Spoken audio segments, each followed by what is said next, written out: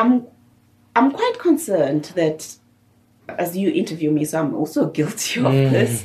I'm quite concerned that the debates and the meetings and the ideas, aside from what the high-level report did, which is to go down to the roots and hear those voices. So to a certain degree, and a very large degree, that report does give a voice to the people who are on the margins.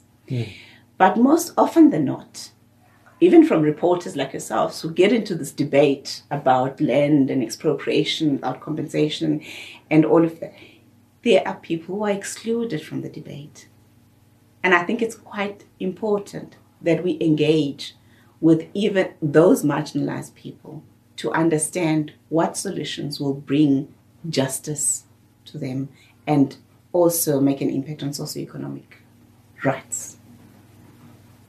So I think, if we just focus on that, for me, and women being at the center of it.